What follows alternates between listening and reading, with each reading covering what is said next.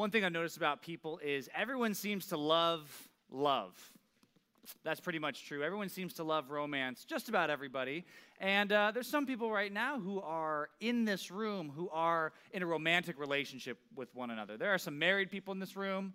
There are some people who awkwardly thought, were you just talking about me just now? Does he know? No, I don't know anything. But yeah, maybe some of you are boyfriend and girlfriend. Maybe some of you are not in romantic relationships, but you'd like to be. That's where a lot of people live, kind of in that zone of like, yeah, I would. If somebody liked me, I would probably like them back. But right now, it doesn't seem like they like me back, so it's not like it's that serious. Others of you might be in a spot where you feel like you've had a couple conversations with someone you like, and it's like, it seems like they like me. It seems like I kind of like them. I don't know. Are we a thing? Are we boyfriend and girlfriend? We haven't talked about it. Then you have your DTR. DTR is called defining the relationship. When you sit down, you're like, what are we? Are we like boyfriend, girlfriend? Are we legit? Are we actually together? And then you define your relationship, and then you're like dating, right? But you know things get serious when the guy goes and he buys a ring. Okay, here's why you know it's serious. Because he can take you to Chipotle. He can take you to a movie. Those are small investments, right?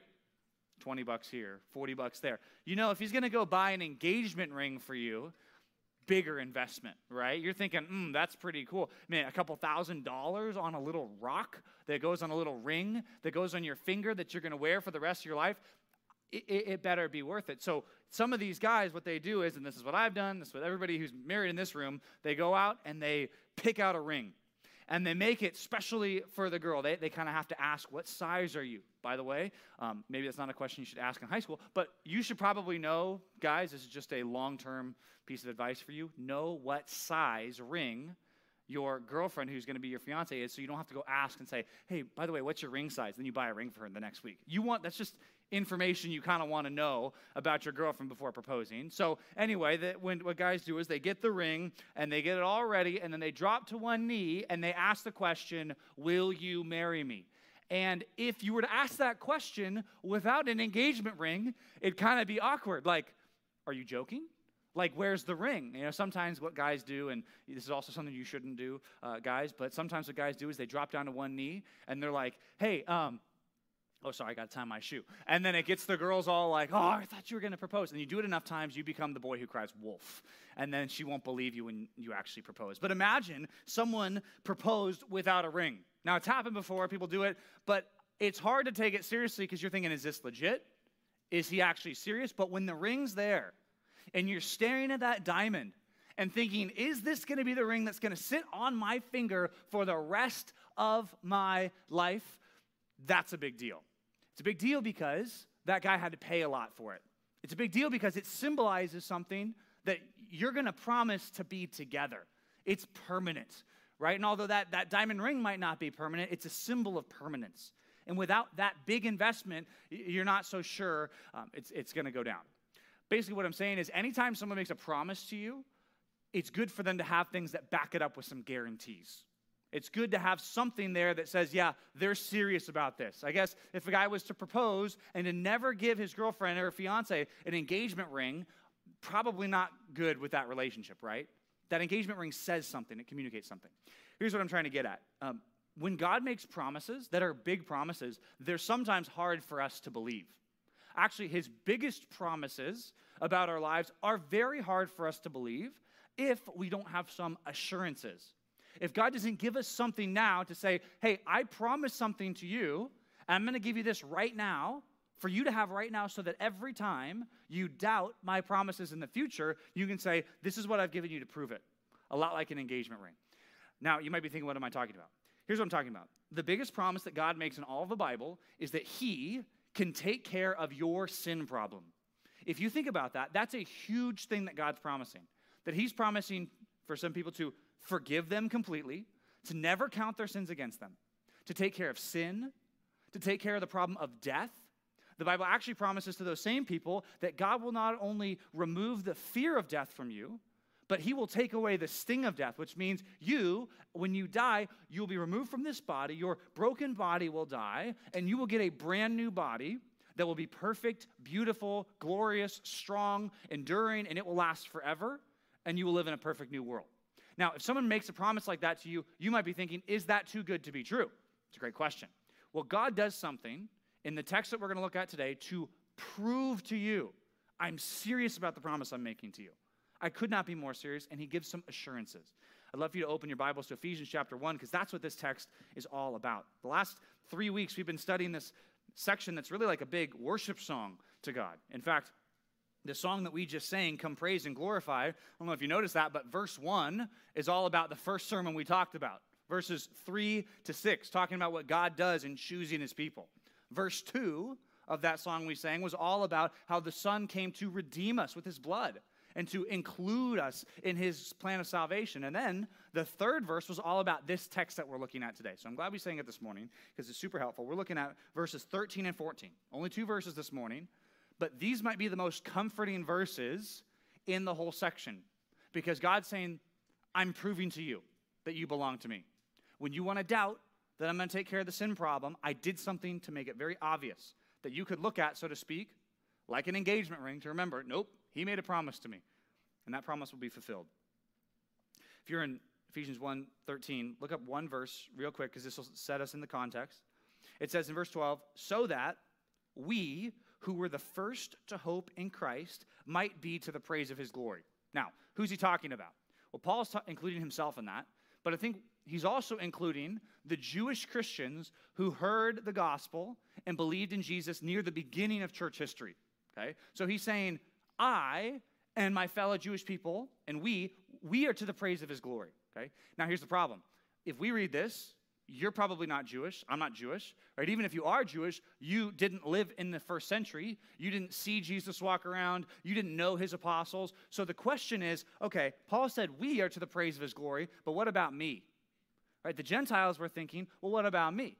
Am I to the praise of his glory? Can I be as confident in my salvation as you are, Paul? And that's a question a lot of high schoolers have. That's why I love this text for us this morning. A lot of people think, well, I know some people say, I know I'm a Christian, but I don't think I can be totally sure, can I? This text says, yes, you can be totally sure. You can leave today being fully assured, I am in God's family. He will take care of the problem of sin. He will take care of the problem of death, and I am 100% sure. That's seriously important for us. I think it couldn't be more important for us this morning, which is why verse 13 says, this is Paul talking to these Gentile Christians now. He shifts a little bit. He says, in him, in Christ, you also. So he was talking about we, right? His group of people, the Jews, the people who believe first. He says, yeah, we're to the praise of his glory. We know we belong to God. And then Paul says, but not just us, also you Gentiles, people who believed after, people who became Christians later on. And you also, when you heard the word of truth, the gospel of your salvation, and believed in him, right? That's very important. He says, when you heard the gospel, you knew the truth about God, about sin, about our problem of sin and death, and you understood the fact that Jesus can come and take care of that problem. You heard that, but then you also believed in him. So he's talking to Christians. He's talking to, like if I'm talking to a group like this, some of you are Christians, some of you are not, right? Some of you have heard the truth, some of you have never heard the truth. Most of you have heard the truth, but not all of you have trusted in Jesus for salvation. So he's saying, hey, to you guys who heard the truth, you understood it, and you trusted in Jesus for salvation, guess what happened on the other side of events? That's what you did. You heard and you believed, but what did God do when you heard and believed? Look at the next line. It says, when you believed in him, you were sealed with the promised Holy Spirit. Right? This is where grammar, I know it's Sunday morning, but grammar is important to understand, okay? Do you notice how it says, when you heard the word of truth, the gospel of your salvation, and believed in him? The word heard and the word believed are the two things that the Ephesians did. That's like if I'm talking to you, hey, if you look back to when you became a Christian, here's what happened. You heard and you believed. Who did the hearing? Who did the believing? You did. Okay? So you can look back and say, I heard and I believed. That's something that I did. It's an active word. Okay? Now the word sealed is also a verb, but it's not an active verb. It's a passive verb. That means it's something happened to you. So here's what I'm trying to get at. What is the human response that can assure our salvation? Well, I heard and believed. Well, what happens when you hear and when you believe? God does something to you. So the third verb is the word sealed. Now, that's a word we don't use very often. But that word basically means that God took you and he stamped his press on you to say you're his. So a seal in the ancient days, similar to what you might find at an arts and crafts shop. They still sell seals today. So if you take a letter, let's just say, and you take some hot wax and you melt it with a candle or something like that, and then you put the wax on the envelope, right where the now we just seal things with, you lick the envelope and it seals and it's all gross. But if you don't want to do that, you want to be all fancy, you can take some hot wax, melt it. You notice that I've never done this before, so I'm trying to explain something I've never done. But you melt it on the envelope, and then you take something like a ring or like some kind of press that maybe has a letter, like your initials or whatever, and you press it into the hot wax. What happens? It leaves an imprint. You take that press off. Now there's a letter or some initials or something like that. And what does that seal do? Well, it does a couple things. It signifies who it came from, right? It's your seal that made that mark. So the letter came from you.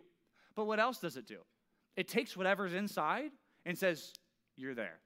You're not going anywhere, right? The seal would have to be broken in order for you to get out. Let's say you were in the envelope, right? It's kind of an odd thought. But if a seal goes on that, you're stuck, right? Sometimes we use seals if you're, like maybe your job involves you packing up boxes or whatever, right? If you send packages out, you put seals on things. And it says this is sealed, right? Even DoorDash and Uber Eats, right? They put that little sticker on that says nobody's been inside of this thing, right? And it was put by a very important Chipotle worker, right? Something like that, right?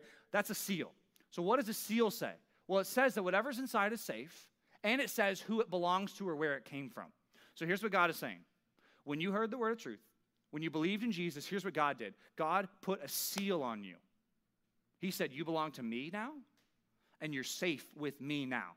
You're secure in me now. And you might say, well, what's the seal? Look what he goes on to say. He tells us what the seal is. He says, you were sealed with the promised Holy Spirit. Here's the difference between Christians and non-Christians in the room right now, okay?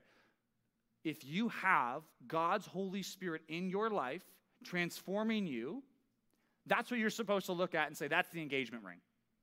That's what makes me confident. I know I'm saved because I can look and I can see how God's Spirit has changed me. That's assurance. That's a promise. He says, when you heard and you believed, you were sealed by God with the promised Holy Spirit. He goes on, he says, the Spirit who, verse 14, is the guarantee of our inheritance until we acquire possession of it to the praise of his glory, okay? So acquiring possession of it, that's the same word as redemption from the last text that we looked at last time. He says, until the day when you get your brand new body and you live in this brand new world and you enjoy all the benefits of eternal life, until that day, what's the promise that you can look at? What's your engagement ring that you can stare down and say, I know I'm going to get that. I know God keeps his promises, and I can be assured he's going to keep the promise to me. What's the seal? Well, it's the Holy Spirit. It's God's Spirit in your life working, which is a topic sometimes you don't talk about because there's so many abuses of the topic of the Holy Spirit, right? God the Spirit, this is a person, this is not a force, this is not some kind of principle or idea, but God the Spirit works in the heart of every person who's truly saved, which is why I can't believe that you're really saved if there's no work of the Spirit in your life. I just can't believe it, right? Because this text says everyone, whether you're a Jew, a Gentile, whether you're born 100 years ago or born in 100 years, if you hear the word of truth, you believe in Christ, God seals you with the Spirit. And if there's no evidence of God's Spirit, then we can't be assured. But the whole point is not to make you less assured. The whole point is to say, hey, if you're a Christian, you should be assured. Look at God's Spirit. He's worked in your life. You know that repentance that took place? You couldn't have done that on your own. God's Spirit was doing that in you. You know how you have more self-control? You see how you're obeying your parents more? You couldn't have done that on your own. You were being rebellious, but God changed you. Look at that. Look what God did. Do you see? That should be assuring to us. To say, just like Paul was confident, when I die, I'm not afraid of death. Because I know God's got a perfect plan for me in eternity. I know it. I don't have to be scared. I don't have to be worried. Right? How can you have that same assurance? You say, I see the Holy Spirit working in my life. I know that might be complicated or confusing, but that's what this text is getting at. It's meant to be a comfort for us.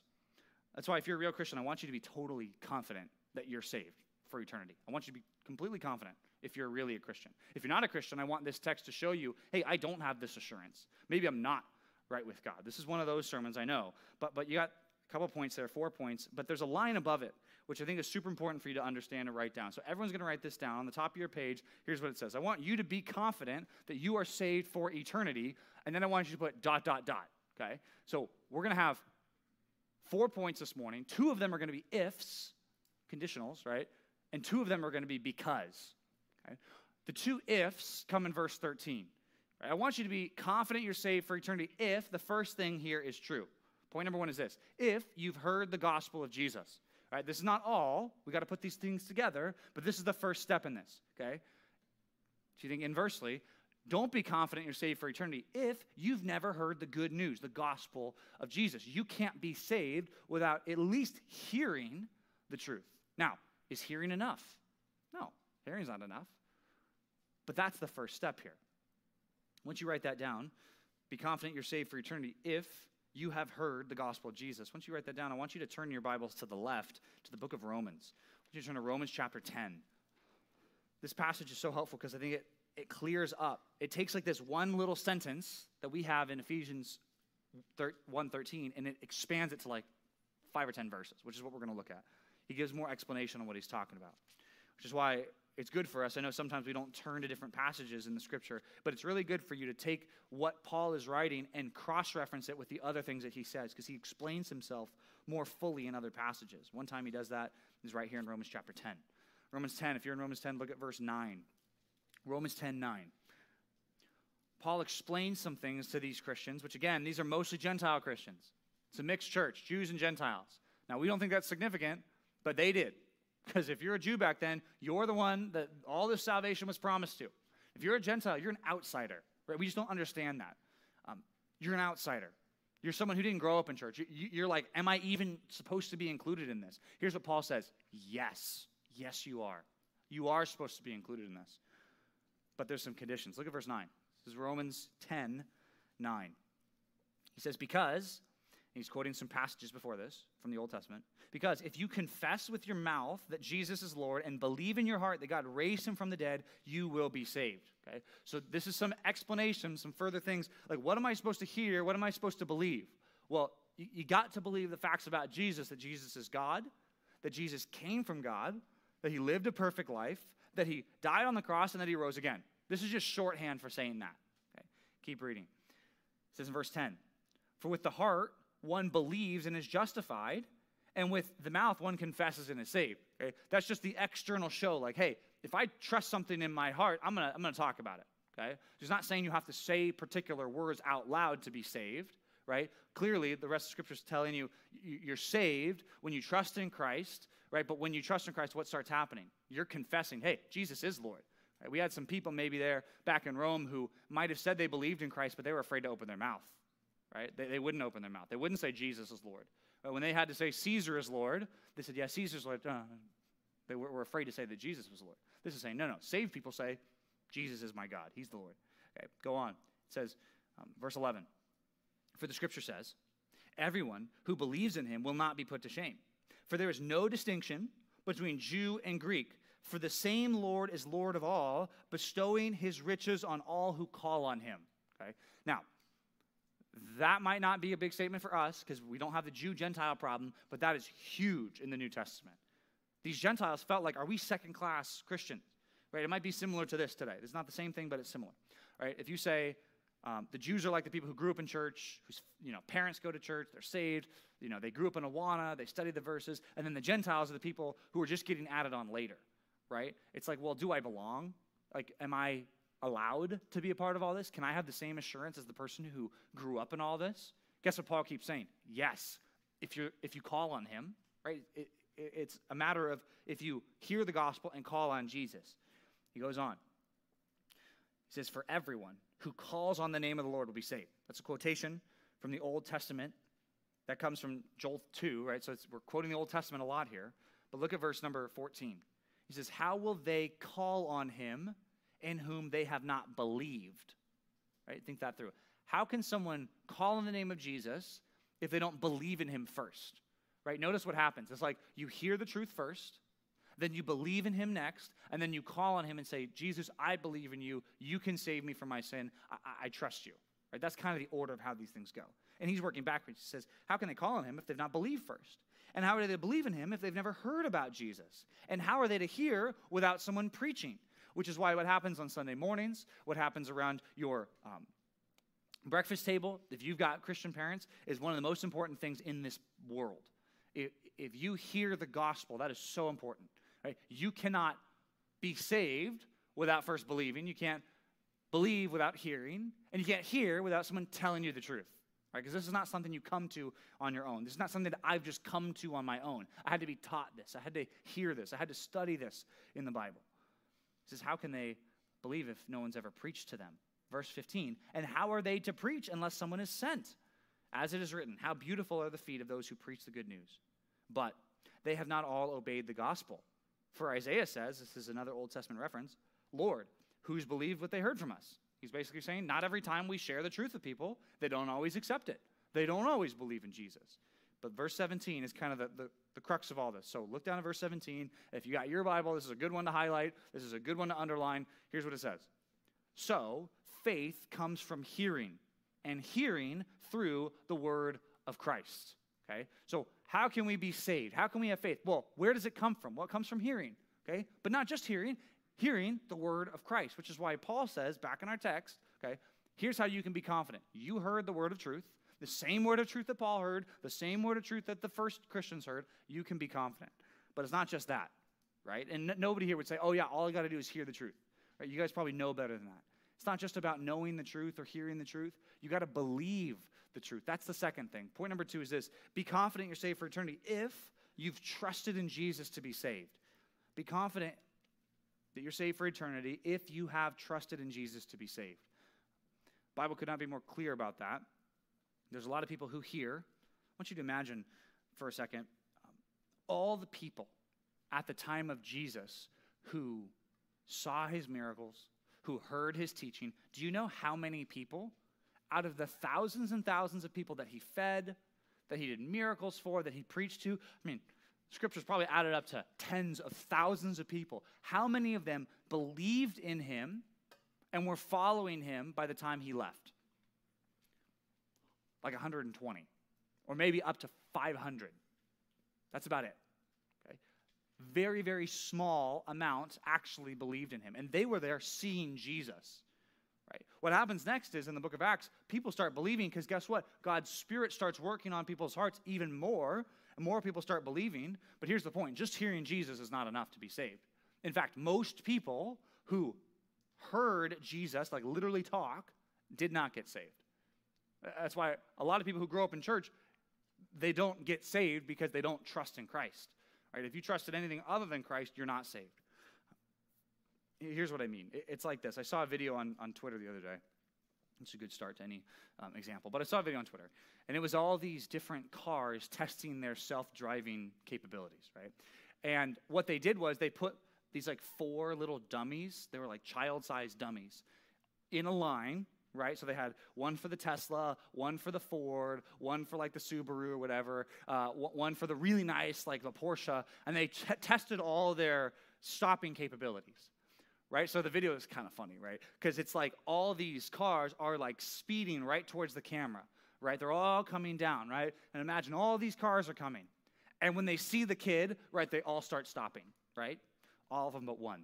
The Ford stops.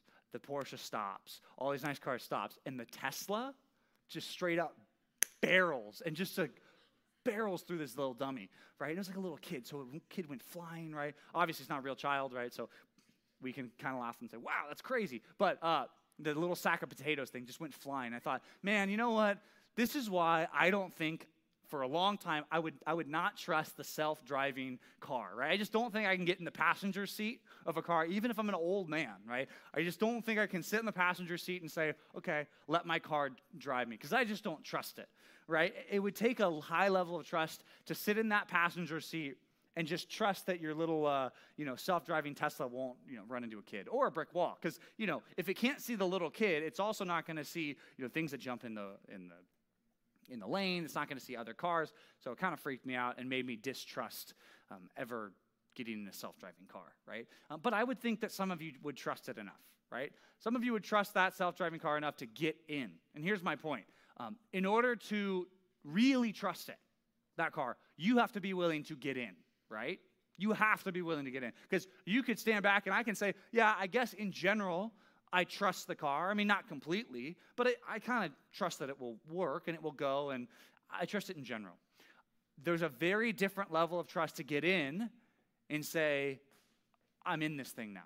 That's full trust. That's the confidence in Jesus we're talking about. And here's what I mean. There's a lot of people right now in this room who, if I asked you, hey, do you think Jesus has saved me from my sin?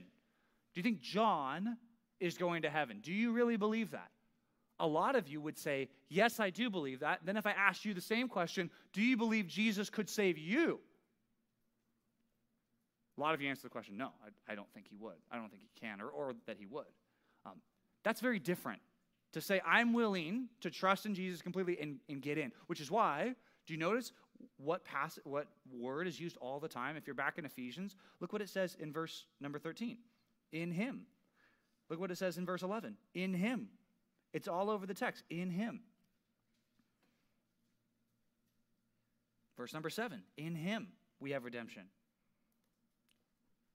It's all over the place in this text of Ephesians, right? The whole point is you need to be in Christ. How do you get in Christ? Well, it's by trusting in him. That's what I'm talking about.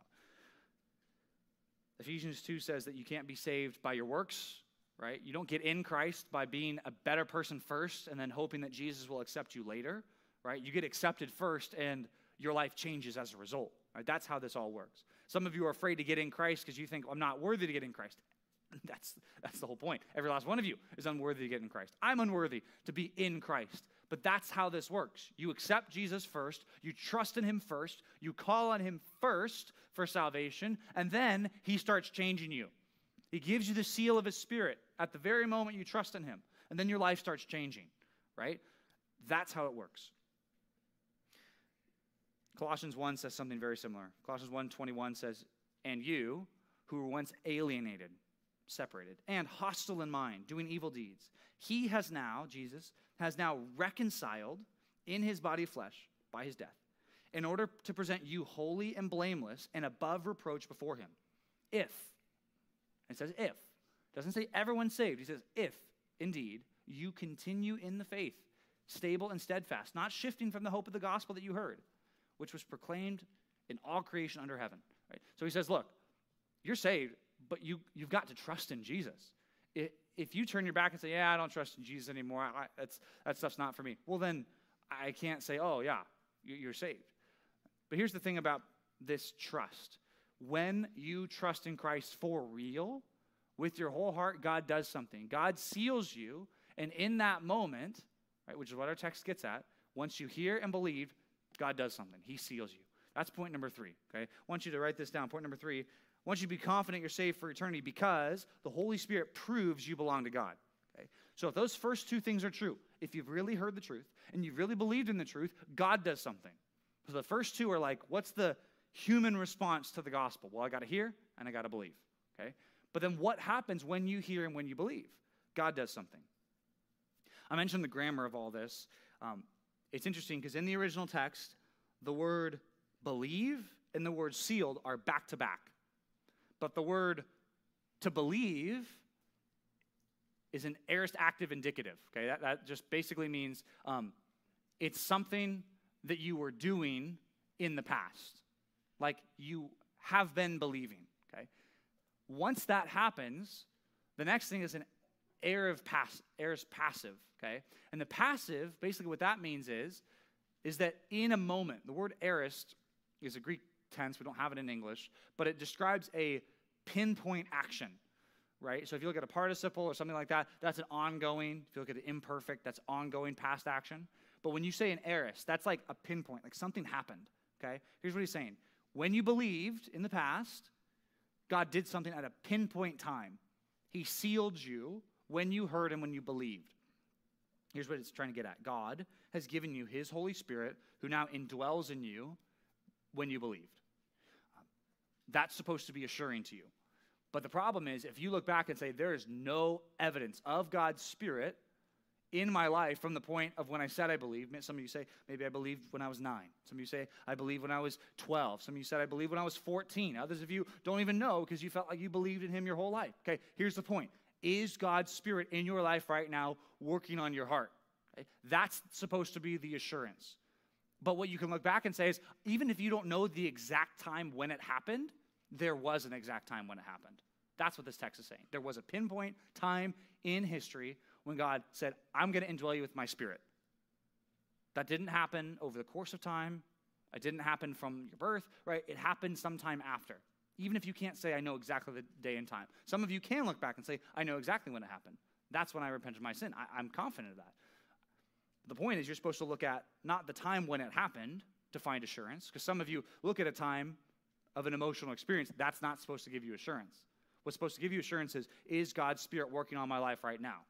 That's the engagement ring. That's the thing you're supposed to look down at and say, I'm confident that God will keep his promises. The Holy Spirit is called a seal. A seal is supposed to give security. A seal is supposed to signify that you're owned by somebody. I want you to think, if you're owned by the most powerful person in the universe, does he ever let his things go? Does he ever say, yep, you can go back? That's not how it works. John 10 talks about how Jesus says, no one can snatch anyone out of my hand, and no one can snatch anyone out of the Father's hand. We talked about this 2 weeks ago. I quoted it, so I'm not quoting it now. But what Jesus says is, it's like every Christian is like in my strong hand. And no one can snatch anyone out of my hand, Jesus says. But he also says, you're also in the Father's hand. And the way I want you to visualize it, so you got two hands over that person. No one can snatch anything out of the Father's hand. Right? If you're in Christ, if you're saved, no one's getting you out of there. Whether you or anybody else, or as Romans 8 says, whether life or death or persecution, you will never be separated from the love of Christ if you're in. But my point is, you can't be in unless you hear, unless you trust. But once you hear, once you trust, God seals you. Now, I want you to write down some passages. I'm going to give you a lot of passages to write down right now, so get your pens ready. I want to introduce you to who the Bible says the Holy Spirit is, because he's very misunderstood. I think it's important for us to go over this. The Holy Spirit, first of all, is a person. Right? We see that very clearly, even in the rest of this book. Ephesians 4:30 talks about how God's Spirit is a person that we could grieve. We could make him sad. Right? Ephesians 4:30 says, and do not grieve the Holy Spirit of God, by whom you were sealed for the day of redemption. Same concept as Ephesians 1, it's just later in the book. So he's a person. Sometimes if you talk about the Holy Spirit like he's something that can like come in and out of something, like that's not what's going on. He's a person. So you can make him happy, you can make him sad, just like you can any other person. Okay? He's also called a he in the Bible. Okay? So another passage for you to write down.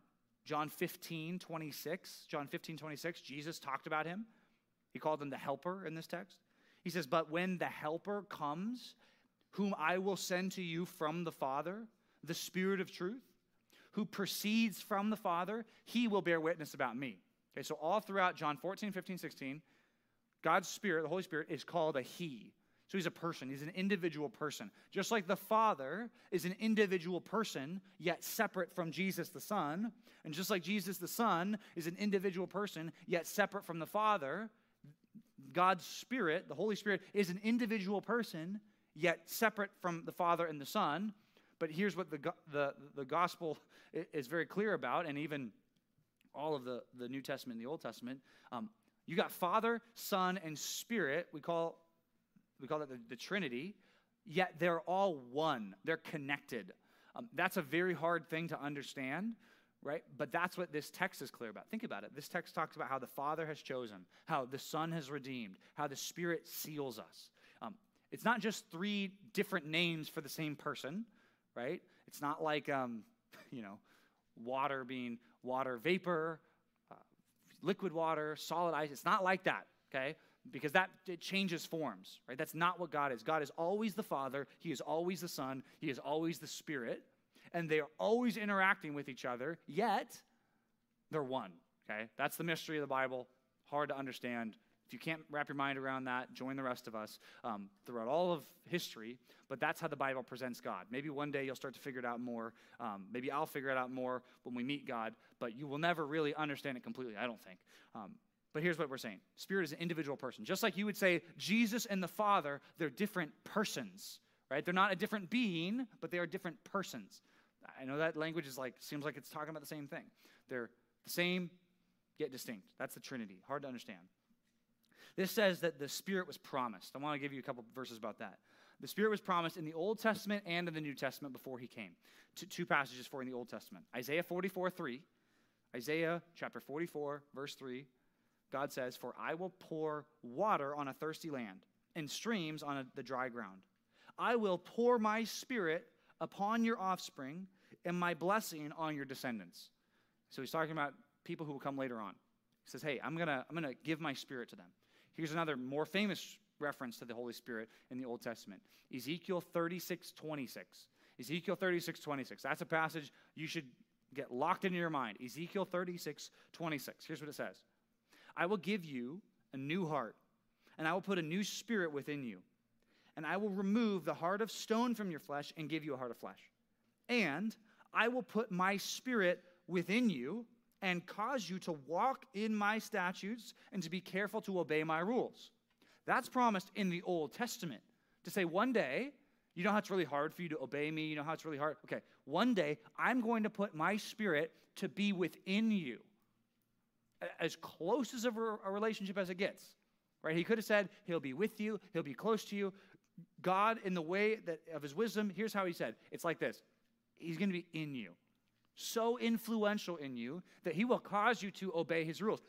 By the way, that's exactly what the New Testament says about God's Spirit. He works to create in us these good works that we couldn't have done without God's Spirit, that now he's causing in us. I said the Spirit was promised. He was promised by the prophets. He's also promised by Jesus. John 14:16 says this. This is Jesus talking. "I will ask the Father." So the Son will ask the Father, and he, the Father, will give to you another helper, the Spirit, to be with you forever. So Jesus is about to leave, right? He's about to go back to God. And he says later on, it's a good thing for you if I leave. Because if I leave, God the Son, I'll give to you God the Spirit. Because if God the Son sticks around, God the Father's not going to give God the Spirit. That's kind of confusing, but that's what the Bible says. God's Spirit convicts people of sin. So one of the reasons that some of you sit in sermons and like something feels off and wrong and you're like, oh man, I believe what's being said, but I feel like he's talking about me, right? The Bible says, John 16:7-15, that God's Spirit works to like chisel on our hearts, right? Sometimes you feel it like, you feel a sense of like uneasiness, right? God's Spirit is often the one who works that in you to try to bring you to salvation, right? Everyone who's a Christian can think back. I remember when I was uneasy about things and I had conviction over my sin and I knew like, something's not right, right? God's Spirit, a person, is the one who's working that in people. I quoted you John 16:7-15. Here's the beginning of that. Jesus says, "Nevertheless, I tell you the truth. It's to your advantage that I go away. For if I do not go away, the Helper will not come to you. But if I go, I will send him to you. And when he comes, he will convict the world concerning sin and righteousness and judgment." So he's talking about the world, people who are not saved yet. Right? He's saying, I'm going to convict them of sin, that they've done wrong, righteousness, that there is a righteous standard and then I've fallen short, and judgment, right? Judgment if I don't get right with God. Then later on in that passage, he says, but to you guys, those of you who are in Christ, here's what the Spirit will do to you disciples. When the Spirit of truth comes, he will guide you into all truth, for he will speak not on his own authority, but whatever he hears, he will speak from God. And he will declare to you the things that are to come. He will glorify me, and he will take what is mine and declare it to you. All that the Father has is mine. Therefore, I said, what is mine, he will declare to you. Okay? Kind of confusing, but here's what Jesus is trying to say. God's Spirit will give to these disciples truth from God the Father and God the Son, and now give it to us. Okay? Do you know how God the Father and God the Son gave to the Spirit words to give to us? Do you know where God's Spirit gave them to us? Right here. Right? We find that later on in the Bible. Peter talks about in 2 Peter 1:20 that when people wrote God's word, they weren't just speaking their own opinions. They weren't just writing down their best thoughts about God. It says they were carried along by the Holy Spirit to write exactly what God's Spirit wanted them to write. Okay? Now you might think, man, the Holy Spirit hasn't given me a great inspiration to write a bunch of things about God, because that's not a promise necessarily for you. That was a promise to these disciples. Right? And what benefit do you have from that promise? You get to open up their words. Think about the privilege that we have to at all times be able to access the truth from God. You have a great blessing. I have a great blessing to be able to open my Bible whenever I want, whether it be at 3 in the morning or 12 noon on a Sunday morning. You can open up God's word and read with your eyeballs God's truth on a page. Like, that is amazing. That's something that even the prophets and the disciples would have envied. But he says that's how God's Spirit works. God the Father also utilizes God the Son through the Spirit to assure us of our salvation, right? And that's what this text is all about. He doesn't just say it here in Ephesians 1. He also says it in 2 Corinthians 1:22. He says the exact same thing. He says, and who has also, God has also put his seal upon us and given us the Spirit in our hearts as a guarantee. It's a guarantee of what? Well, that God will save us in the end, that our sins will be taken care of. Here's my point with giving you all those verses. I want you to understand who God the Spirit is. I know that's kind of theological and kind of diving deep on a very particular topic. But if people talk about how, they feel God the Spirit or they don't want to offend God the Spirit, right, you got to understand what's biblical and what's not biblical. So those passages can kind of help you guide through some of that stuff. Here's the point, though, getting back to the main point of this text. God the Spirit is supposed to assure you of your salvation. Okay? So if you see God the Spirit working in your life, that's supposed to be assurance. But on the flip side, don't be assured if you don't see God the Spirit working in your life. Here's some work that God the Spirit does in our life. Okay? 2 verses for you to write down. 1 Thessalonians 4, 1-5. 1 Thessalonians 1, 4-5. Says, for we know, brothers, loved by God, that he has chosen you, because our gospel came to you not only in word, but also in power and in the Holy Spirit and with full conviction. So here's what he's saying. I know that you're chosen. I know that you're beloved. I know that you're saved. You know why? Because I saw that when the gospel came to you, it changed you. And it wasn't just that the message changed you. God the Spirit changed you. It came with full conviction. You were ready to give up your sin. You were ready to turn from idols. You were ready to serve the living God, as he's going to say later in that chapter. If someone looked at your life, let's talk about your siblings or your parents or people that are close to you, can they look at you and say, oh, I know you're a Christian. I'm confident. Because, when the gospel came to that girl or that guy, it came not just like with word or talk. It came with the Spirit. There was conviction. They turned from sin. They stopped living their life like they were living it before. And now they live differently. Oh, yeah, for sure, I'm confident. Right? Think about the assurance that would give these Thessalonians. Paul looks at their life and says, oh, yeah, I'm confident they're saved. Look at how their life changed. Right? Maybe for you, right, think about your life. Would my parents be that confident about me? Would my siblings and my friends, would they be that confident in me that my life has changed and been transformed by God the Spirit? Am I confident? Here's some other things that God the Spirit does. Maybe the most famous verses about him. In Galatians chapter 5, verse 22, Paul lists the fruit of the Spirit. A fruit in the Bible just means something that comes later. Change out the word fruit for the word produce. The produce of the Spirit, right? Produce, I like that word better because it's what's produced, right? When you go to the produce aisle, you see all the stuff that grew in the ground, right? The cucumbers came from a cucumber plant, right? The carrots came from a carrot plant. Carrots are roots, right? And then they shave them off to make them look all pretty, right? Baby carrots. Whatever. Point is, that's the produce, right? That's what was produced based on the soil and the water and the photosynthesis and all that fun stuff with the chloroplast and, however that works. I don't know. Remember that? Throwback. Or maybe that's a vocab word that you had to write down for your bio class this fall. It's produce. That's what comes out of it. The produce of the Spirit is this. When you have God's Spirit in your life, what's the fruit? What's the produce that comes after that? What comes out of your life when God's Spirit is working on you? Here's what Paul says. Love, joy, peace, patience, kindness, goodness, faithfulness, gentleness, self-control. He just lists some things there. But he says this is what happens when God's Spirit's working on someone's life. They start loving. They start having peace. They start being patient when before they wouldn't have been so patient. They start going out of their way to be kind to other people. There's goodness in their life. There's holiness. They care about doing what's good and right.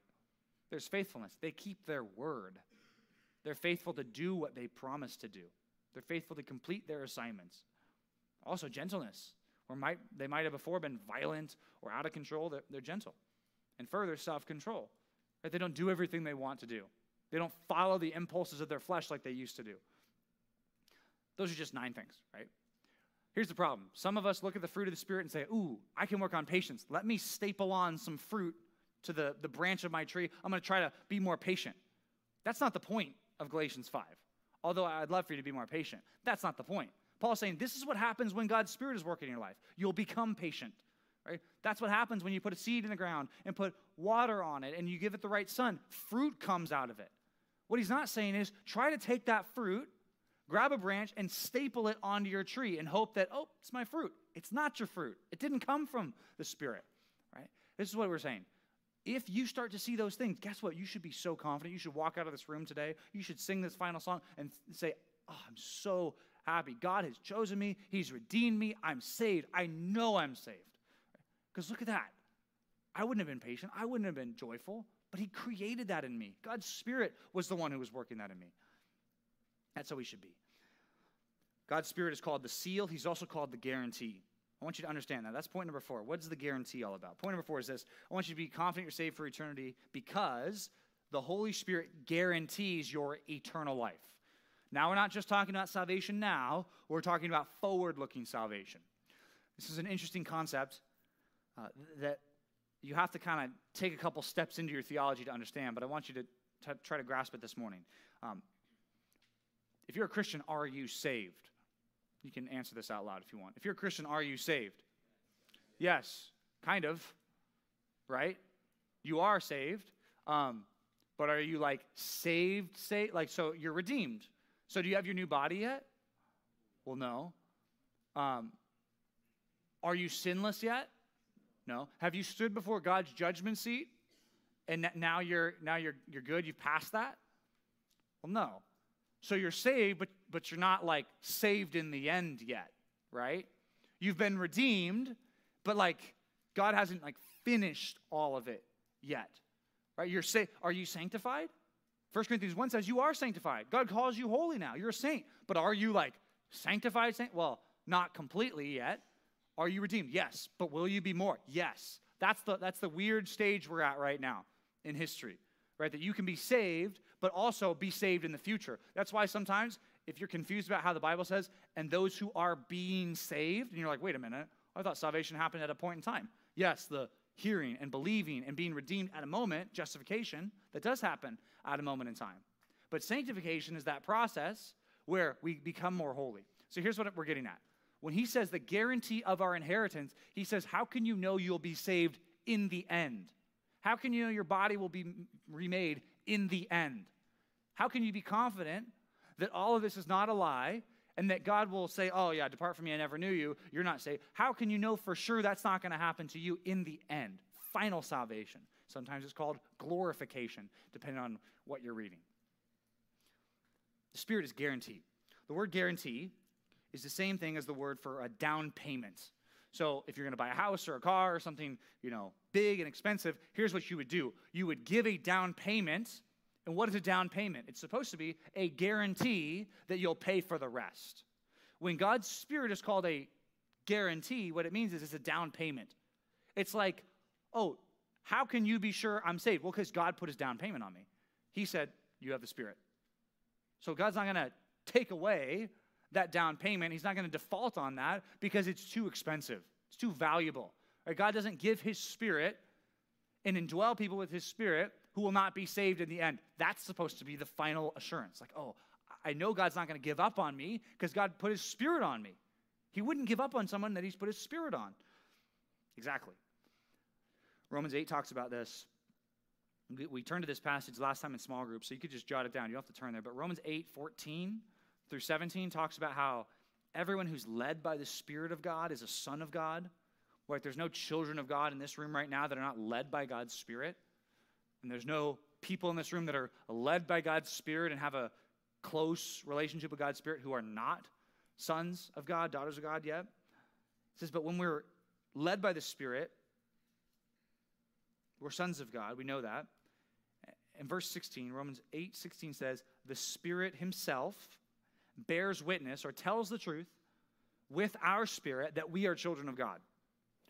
So that's talking about something interesting, a subjective reality, right?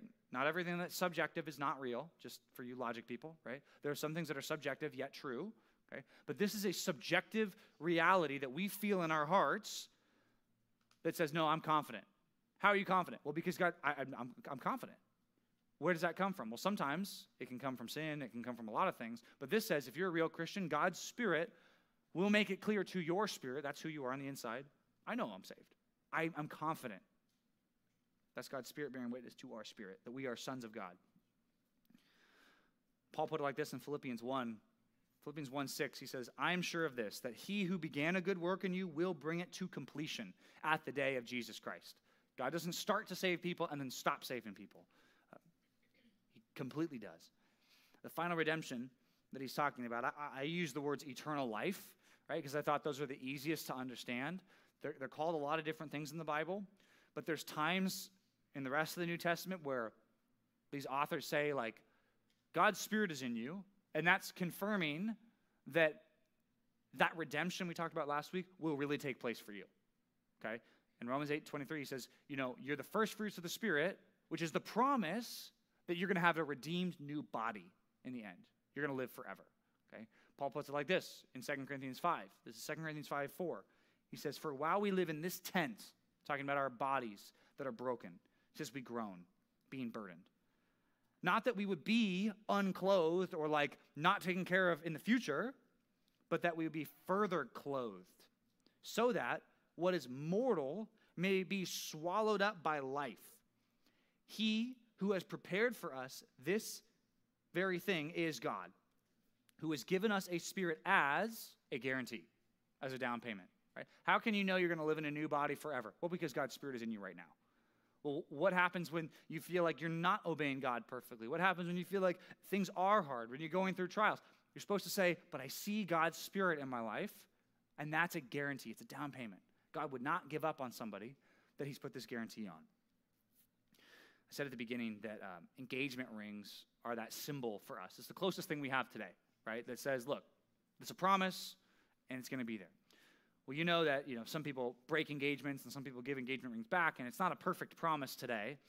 But the reason I use that as an example is because in modern Greek, the word that's used here for guarantee is actually the word that they use for engagement ring. It's actually the same thing. So today, if you were going to a store and you were in Greece, right? And that's pretty romantic, right? Imagine you getting engaged in Greece, right? If you're buying an engagement ring in Greece, you'd use this word for guarantee. Down payment. I want to buy my down payment, my guarantee, my engagement ring. That word is the same word, and it's supposed to be for us something that we can look down at and say, yes, I'm confident I'm saved. So for you, if you can look at your life and see God's Spirit working in your life, you're supposed to say, that's God's confidence that he's trying to put in me, to say, I know that death will not take hold of me, that even though I die, I'm going to live forever, that I'm going to have a perfect world, I'm going to have a perfect relationship with all my brothers and sisters in Christ. I'm going to see Christ face to face. And how can I know that today? I know that because I see God's Spirit working in my life, and I'm confident that God has saved me. That's what this is all about. So right now, we're going to sing one more song to the Lord, and I'd encourage you, as the band comes up, that if you have this confidence, that you would sing confidently, that you would have the right kind of mentality this morning to sing to God with confidence, saying, I know that he saved me and that he'll save me in the end. Let's pray right now. God, we're thankful that your word gives us clarity about your Spirit. I pray that all of us would walk away from this text knowing for sure whether or not we are in or whether we're out, whether we're in Christ or whether we're not. I pray that we be honest with ourselves, and if the Spirit is not working in our hearts and there's no repentance and there's no turning from sin, I pray that we be honest enough to admit that and then go back to points 1 and 2. Think about the gospel again and believe in you, trust in you, call on you for the first time with a true heart. I pray that no one in this room would be too proud to assess whether or not they're right with you this morning. I pray also for the ones who know they're not right with you. I pray that they would stop fighting you, they'd stop running away from you, but they would turn to you and submit to you with their whole heart this morning. And that when they trust in you for salvation, I know that you will seal them with your Holy Spirit and keep them forever. Pray that that would be assurance to them this morning. In Jesus' name we pray. Amen.